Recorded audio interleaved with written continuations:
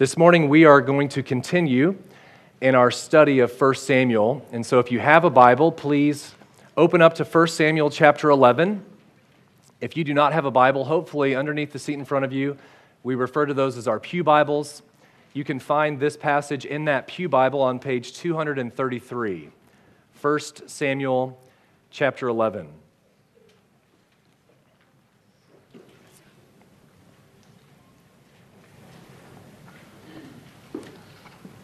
Before we read the passage, just by way of reminder of where we were in chapter 10.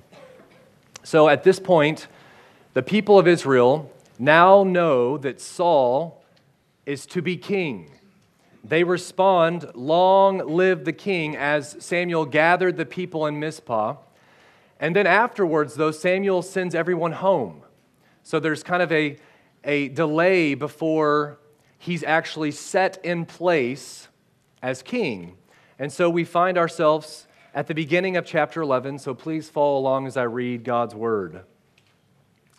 Then Nahash, the Ammonite, went up and besieged Jabesh Gilead. And all the people of Jabesh said to Nahash, "Make a treaty with us, and we will serve you." But Nahash the Ammonite said to them, "On this condition I will make a treaty with you, that I gouge out all your right eyes, and thus bring disgrace on all Israel." The elders of Jabesh said to him, "Give us 7 days' respite, that we may send messengers through all the territory of Israel. Then, if there is no one to save us, we will give ourselves up to you." When the messengers came to Gibeah of Saul, they reported the matter in the ears of the people, and all the people wept aloud.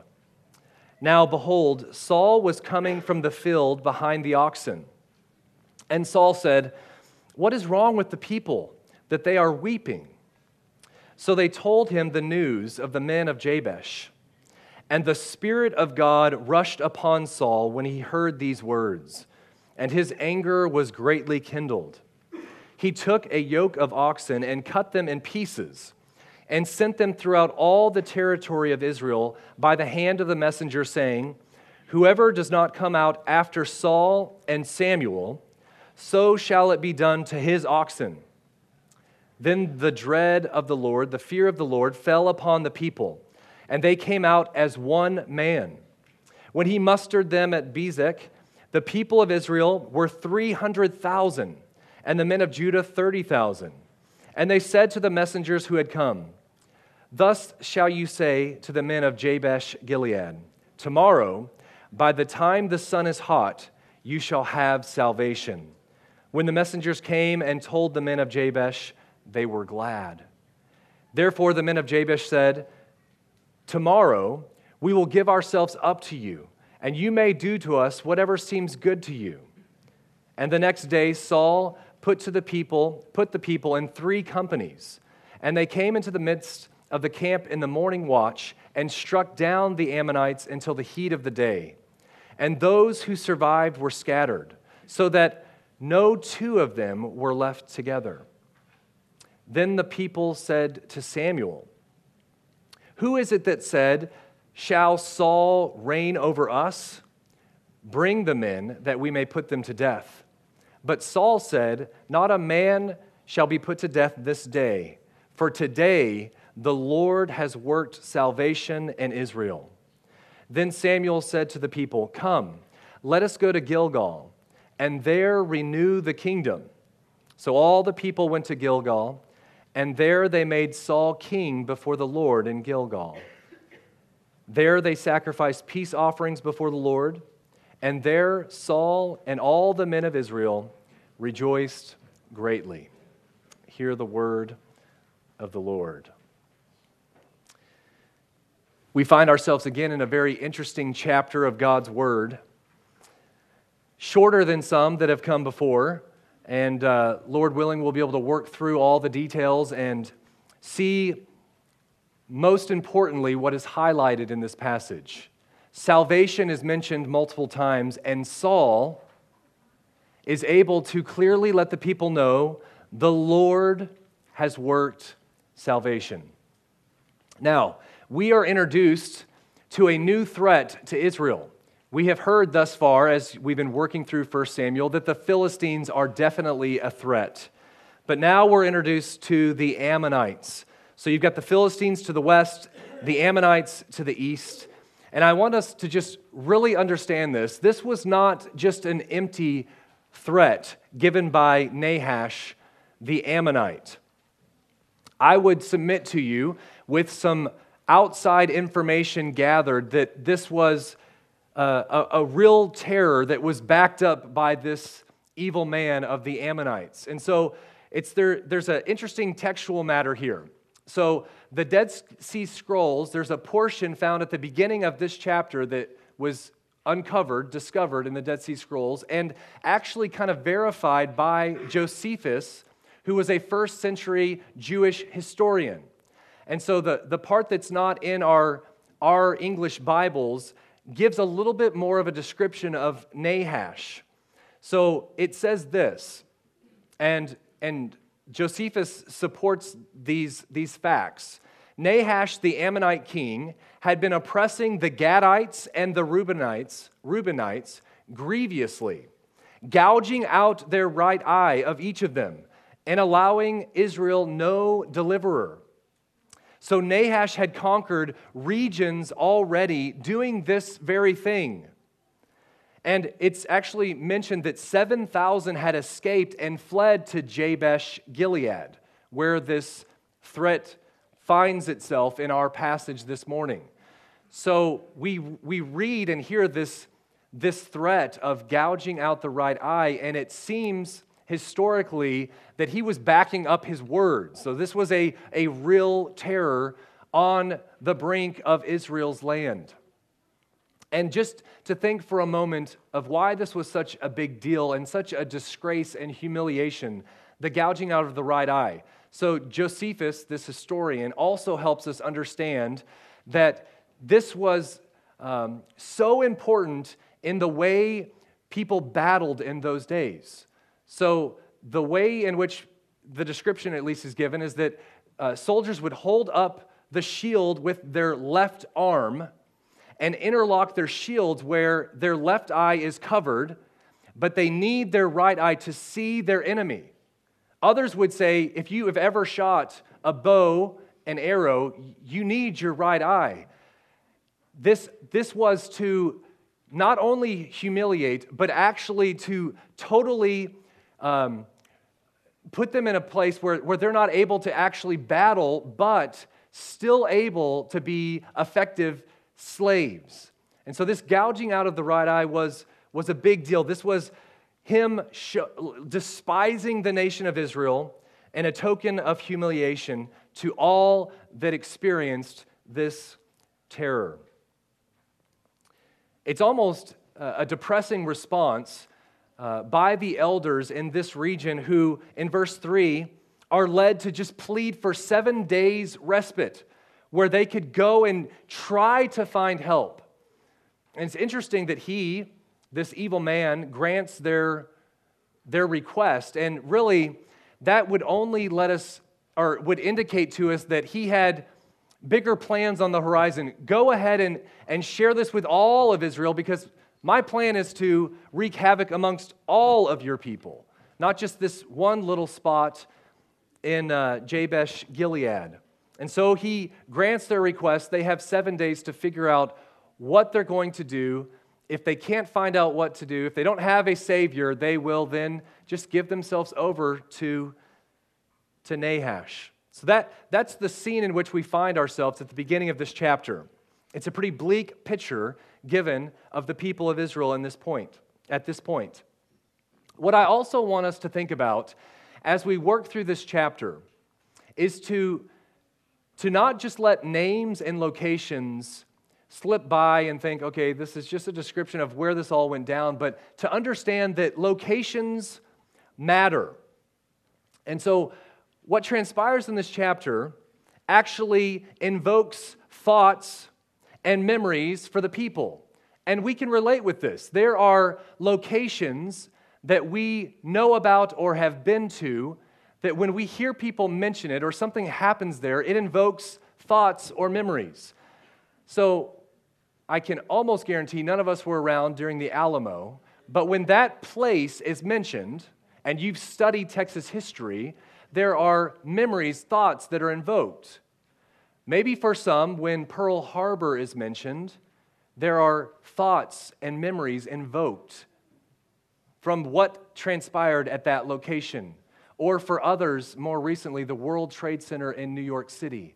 When we hear of that location, thoughts and memories are invoked. Well, what happens and where things happen in this chapter really actually matters. So we want to keep our finger on the map as we're working through this chapter, because knowing the background of some of these locations actually sheds a lot of light on what happens in our chapter. So to begin, in these first few verses, first 4 verses, we're introduced to Gibeah, where Saul is from, and Jabesh Gilead. Now, I want you to just follow with me just for a moment, because I want to do a little bit of background on these two places and why they're connected. Why were the people in Gibeah weeping and mourning when they heard about what was about to happen at Jabesh Gilead? So please grant me just a few minutes here, because I think this is important. Saul's hometown is Gibeah. It's in the land of Benjamin. This is important. What has happened in the past in this particular town matters. Okay, so if you have ever done your 1-year reading plan and worked through Judges, towards the end of Judges, something horrific happens. I believe it's in chapters 19, 20, and even into 21.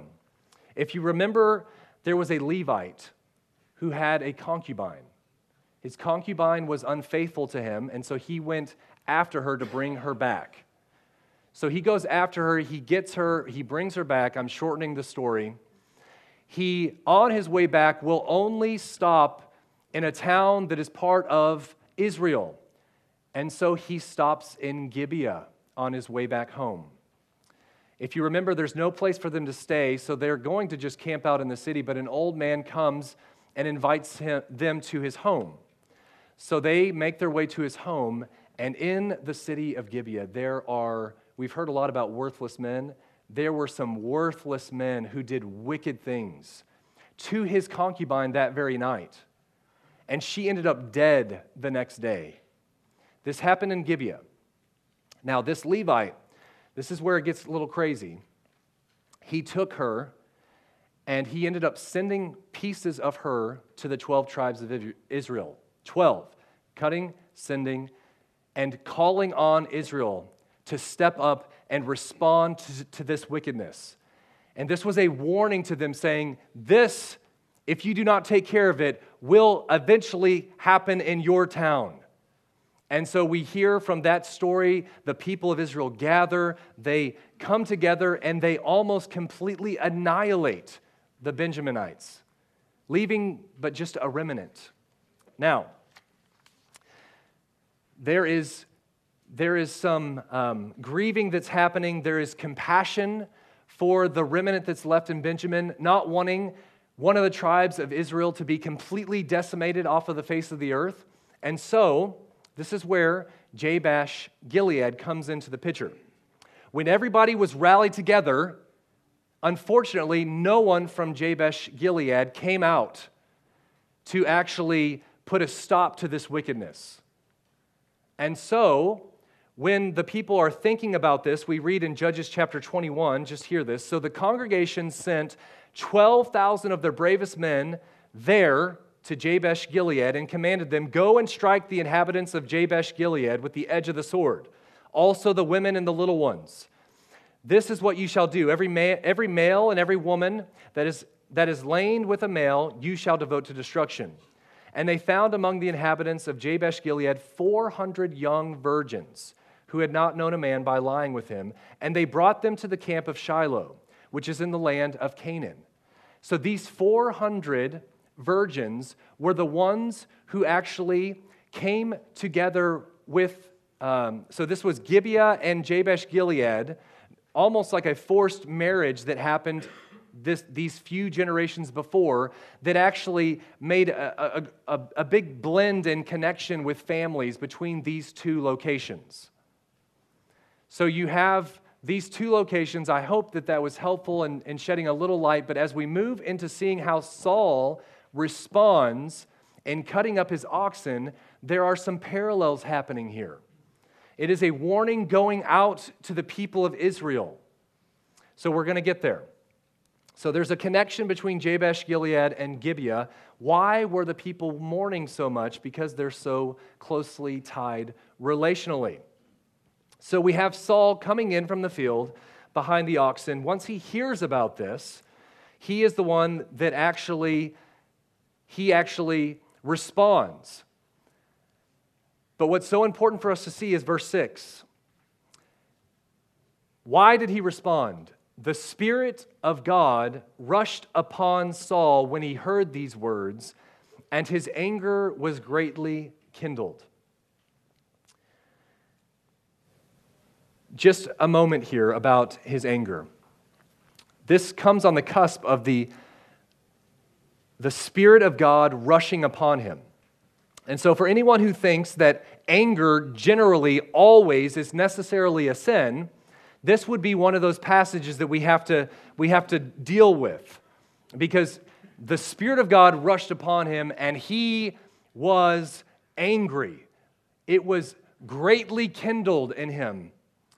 And so we do hear in Scripture, for example, from the Apostle Paul in Ephesians chapter 4, be angry and do not sin. Do not let the sun go down on your anger. James writes in James chapter 1, for the anger of man does not produce the righteousness of God. So we have two categories here. We have anger that is the work of the flesh, a carnal anger that is not righteous and that is not good and pleasing to God. But we also have in Scripture a righteous anger. We even see this in the Lord Jesus. Jesus was angry, we are told in Mark chapter 3, at the Pharisees when they threw such a fit about the man with the withered hand being healed on the Sabbath. If you remember, Jesus looked around at them with anger, grieved at their hardness of heart, and said to the man, stretch out your hand. He stretched out his hand, and his hand was restored. I don't want us to miss this. This anger happens when something that is wrong needs to be put right. Something that is out of joint, something that is not right, needs to be made right. The man with the withered hand, Jesus is angry that the Pharisees would not want this man made in the image of God to experience healing, all because of their rules and regulations. And Jesus is rightly angered because something that is wrong is put right. With Saul, we see that the evil of Nahash, the Ammonite, needs to be put right. And so it is a righteous anger that is kindled inside this man whom the Spirit of God has rushed upon. One commentator, John Woodhouse, writes, this was God-inspired rage. The anger inspired in Saul by the Spirit of God was obviously directed at the threat posed to the people of Jabesh Gilead by Nahash the Ammonite. This righteous anger reflects God's own wrath against evil, for which sake the Lord has given the sword of civil officials.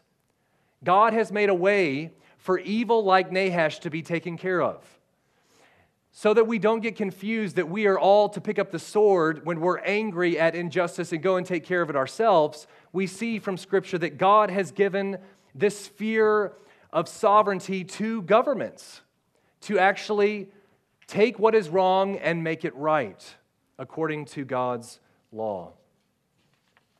So what did Saul do? I've already hinted at this, but we see that he took a yoke of oxen, cut them into pieces, and sent them throughout the territory of Israel by the hand of the messengers, saying, whoever does not come out after Saul and Samuel, so shall it be done to his oxen. Now, again, lest we think that this is a threat, I don't think that this is Saul threatening the people of Israel, rather showing them a warning that this horrific thing that is about to take place at Jabesh Gilead, the right eye being gouged out, and this horrible evil coming upon them, let this be a warning. This is coming to your city, your town, and your family if you do not act. So it is a call to arms for the people. The Ammonites were a great threat to all of Israel, so they must step up. And I think it's also really important. We're seeing some good highlights of his kingly rule in this chapter.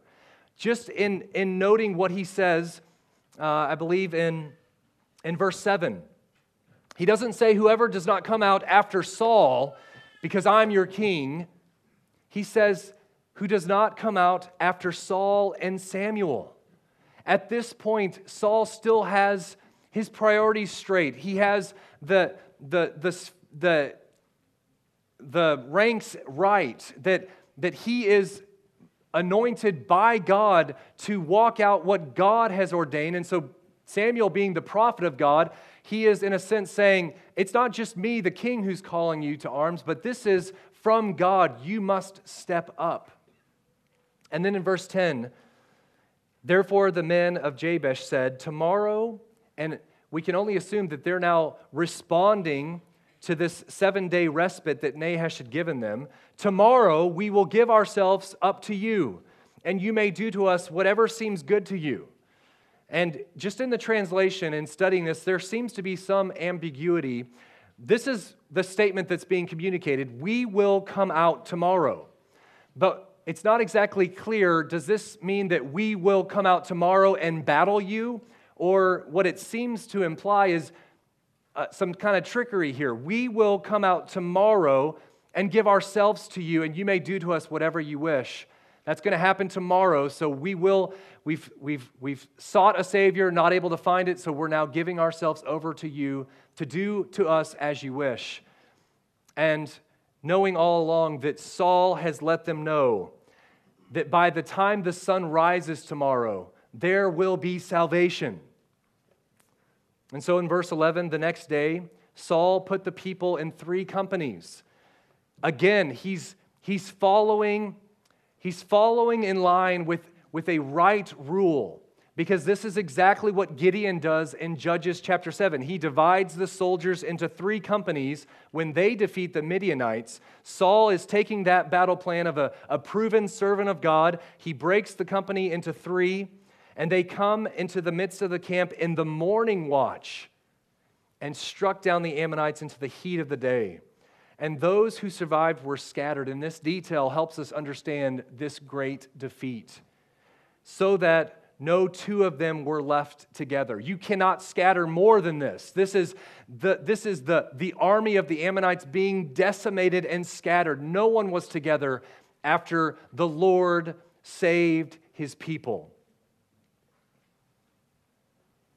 And then in the last few verses of this chapter, we see that the kingdom is renewed. What we see in verse 12 is actually the worthless men of chapter 10, the end of chapter 10, being brought back into the story. If you recall, at the end of chapter 10, these worthless fellows said, "How can this man save us?" And they despised him and brought him no present. But Saul held his peace. Well, the people, after experiencing Saul with the Spirit of God upon him, leading them to victory, they want to make what seems wrong right. So they say, "Who were those men who said this thing? Shall Saul reign over us? Bring them here that we may put them to death." And again, in this chapter, we see another kingly act done by Saul. First, there was the military mustering and leading the troops into battle. And then we see the mercy shown to these worthless men. So we see valiance and mercy given as he's now leading the people. In all of this, Saul gets it, at least in this moment, recognizing who should get the glory. In verse 13, "Not a man shall be put to death this day, for today the Lord has worked salvation in Israel." So the bad-mouthing, how will this fellow save us? Well, chapter 11 actually gives the answer to that question. How will this fellow save us? And we see in verse 6, it is by the power of God's Spirit. That is the only way that this man would save the people. And so the hero, may we not ever forget this. The hero is not Saul. Please don't miss this. The hero is the Lord Almighty who saved his people on this day. So in 1 Samuel chapter 11, this is also God's grace upon grace. Remember, I spent a moment explaining the place of Gibeah, where once it was a stench upon the people of Israel, what happened in Judges. The place of wickedness and destruction has now become a source of salvation and deliverance. God used a man, raising him up from that exact town where such wickedness had occurred, and brought light out of darkness. Raised up a man to lead the people to deliverance. All glory to God in bringing light out of darkness. And really, again, this is the difference that the Spirit of God makes. Where something that should be just, in most people's eyes, never acknowledged again, completely other than us because of what has transpired, God takes what is broken and He's able to breathe life into it and actually make it a place where people are like, yes, Gibeah. That's where God raised up that young Saul and delivered us by His hand that day against the Ammonites. Another commentator, Dale Ralph Davis, says this: salvation came not because Israel had a king, but because the king had the Spirit of God upon him. The people thought, man, if we just have a king like all the nations, then all's going to go well. And God used Samuel to say, bless your little hearts. I'm going to have mercy upon you. You're actually going to get a king, but he's not going to function like the kings of the nation. Samuel gives them the rights and duties of what the king shall live by. And then he shows them that when the Spirit of God rushes upon this anointed king, God will deliver. So when hard times hit or disasters come upon us, most of us, if not all of us, will instinctively cry out to a Savior. The question is this morning, who do you cry out to, or what do you cry out to? In the face of threats and danger, please hear me. Our hope for success lies ultimately with the Lord. Really, this is the Old Testament equivalent of John 15:5, where in that verse, for believers, Jesus says, I am the vine, you are the branches. Whoever abides in me and I in him, he it is that bears much fruit. And hear this last part, for apart from me, you can do nothing. Isn't that the same story the same truth that we're hearing in our story this morning? Apart from God, we can do nothing. If the Spirit of God had not rushed upon Saul, there would not be this salvation this day. In our own lives, we need to be reminded of this daily. Apart from Christ, we can do nothing. We are created to be dependent beings upon the Lord. That is actually a good thing. Please hear this. This is before the fall, before everything went wrong. God created you and me to be dependent beings, to need a God who would care for us, provide for us, and we would listen and obey. That relationship vertically actually brings the most glory to God and good for us when we recognize that our dependence is a glorious gift from God because we're running to the one who gives all things that we need. Every good and every perfect gift comes from above. He is the one who provides for His own, and that is the best place for us to be. What we see next is a renewed allegiance to the rule of God. Again, the location matters. Samuel summons the people to Gilgal. It's a weird word, Gilgal. But it's important. I want you to hear this. Please don't miss this. He summons them to this location to renew the kingdom. Now, it's obvious that what's happening here is the public confirmation of Saul as king, being made king there, but there's so much more happening. It also seems that Samuel is trying to help the people understand that they are to renew their faithfulness to God's sovereign rule over their lives. Saul, with the Spirit rushing upon him, reminds the people that salvation that we experienced today, it came from the Lord and the Lord alone. And then Samuel is helping the people. Remember what you've done to this point. You, by God's own word, you have rejected him as your king by desiring a king like all the nations. Please understand that this very day you were delivered by the hand of the living God. We want to renew our faithfulness to him, or renew our allegiance to him. And so, in Gilgal, we are reminded from God's word, this is where Joshua had brought Israel after the crossing over the Jordan River. If you remember, and we'll read this in just a moment, they set up 12 memorial stones to be reminded of God's faithfulness, all that God had done, and renewing the nation's covenant with the Lord right there at Gilgal. Samuel's purpose was to tie what God has done in the past to what they experience today, and remember your allegiance to the one true God. The one who has acted faithfully in the past continues to act faithfully now and will continue to be the one true faithful God. And victory and blessing comes only through faith in this Lord. So hearing from that passage, I want to read it because what Joshua reminds the people of is what we need to hear. So the people came out, and this is Joshua chapter 4, verse 19. The people came out of the Jordan on the 10th day of the month, and they encamped at Gilgal on the east border of Jericho. And those 12 stones, which they took out of the Jordan, Joshua set up at Gilgal. And he said to the people of Israel, when your children ask their fathers in times to come, what do these stones mean?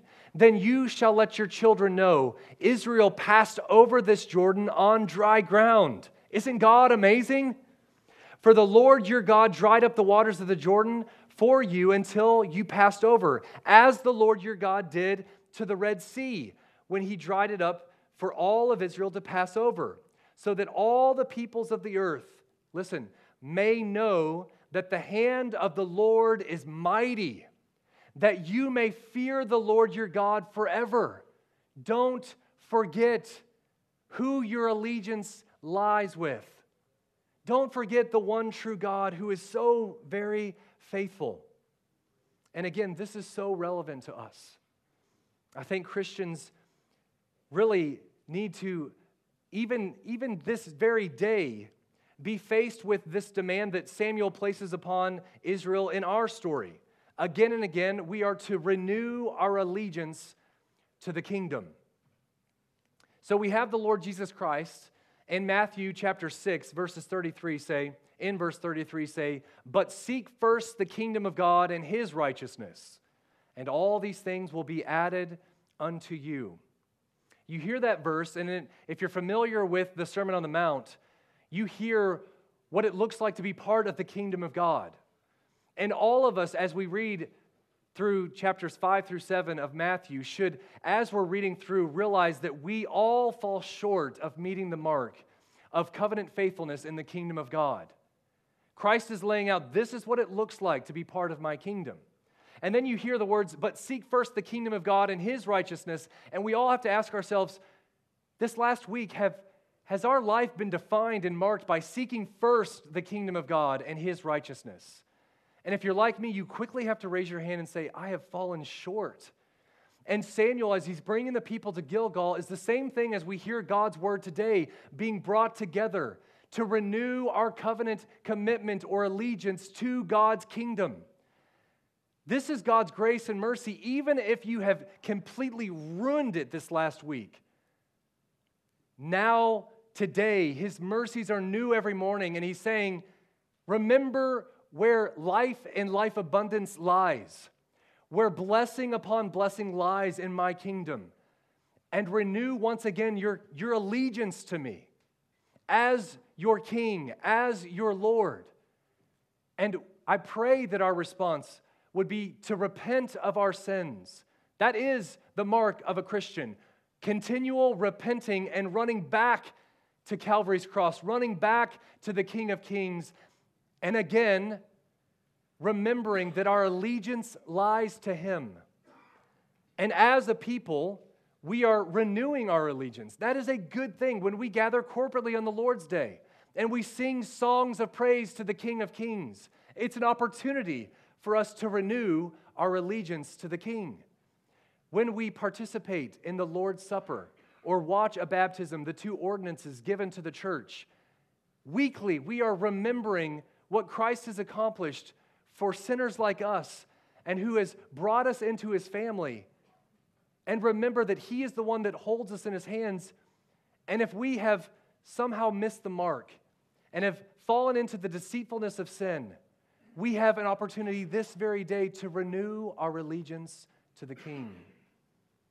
The people, as they gather, are reminded, led by God through Samuel at Gilgal, to renew their allegiance to the King. I want to read Jeremiah chapter 9, just a few verses, and hear about this good God whom we are called to fear and to love. Thus says the Lord, let not the wise man boast in his wisdom. Let not the mighty man boast in his strength. Let not the rich man boast in his riches. But let him who boasts, boast in this, that he understands and knows me, that I am the Lord who practices steadfast love, justice, and righteousness in the earth. For in these things I delight, declares the Lord. So I want to remind us of where we've been this morning in 1 Samuel chapter 11. How does Saul lead Israel to victory? The Spirit of God rushed upon him. God gets all the glory. And I also want to remind us that when the Spirit rushed upon him and he called the people to rally with him, the fear of the Lord fell on all the people. So the Spirit of God rushed upon the one who is anointed as king, and the fear of the Lord fell on all of the people. And then God delivered them. God brought salvation to His people this very day. I mentioned early on that not only are locations important, but also names. So it took a little digging, but Nahash, that wicked Ammonite, his name actually means serpent. And it makes you think, man, those Ammonites, the moms and dads going, I want to name my child Serpent. It kind of shows you that they weren't the best of people. But we hear this name Serpent, and if you're thinking about God's redemptive plan of history, and when Saul is actually placed as king officially in this chapter, comes after the defeat of the serpent. So before Saul can receive the kingdom, he must defeat the serpent. I hope you're starting to kind of connect the dots. How does this passage lead us to Christ? So what Saul did as king in defeating the serpent is what Adam in the garden could not do. And then we hear that there will be the serpent crusher to come, God's promised seed of the woman in Genesis 3:15. Where Adam failed, the second Adam would not fail. And we see as God's redemptive plan unfold that Christ receives the glorious crown by accomplishing redemption for His own, defeating death, conquering sin on behalf of His people, defeating the serpent.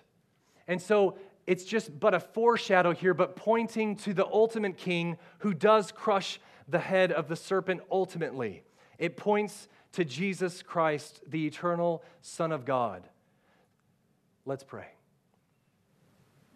Father, we are reminded of your great deliverance of your people and the great joy of Israel's sons when in your plan of redemption, first when Egypt died upon the shore, then in our story today when Nahash and the Ammonites were defeated, but far greater joy when the Redeemer's foe lay crushed in the dust. Father, we rejoice in your word, all that was packed into this chapter, and ultimately to be pointed to your Son. Jesus strides forth as the victor, conqueror of death, hell, and all opposing night. He bursts the bands of death, tramples the powers of darkness down, and lives forevermore. When we hear from King Saul that it was the Lord that delivered his people this day, may we be reminded of what the Lord Jesus Christ has accomplished for us, sinners who deserve death because of our sin. Christ made a way by laying down his life for the sheep, becoming our substitute, dying the death that we deserve to die. Father, we rejoice in the King of Kings, and may this be a day for your people to renew our allegiance to your kingdom. Father, we are so thankful that if we confess our sins, you are faithful to forgive us. And as we live this Christian life, may we be a people who are quick to seek forgiveness, repent of our sins, and run once again to where your mercy flows, the cross of Calvary. And we pray all of this in Christ's name. Amen.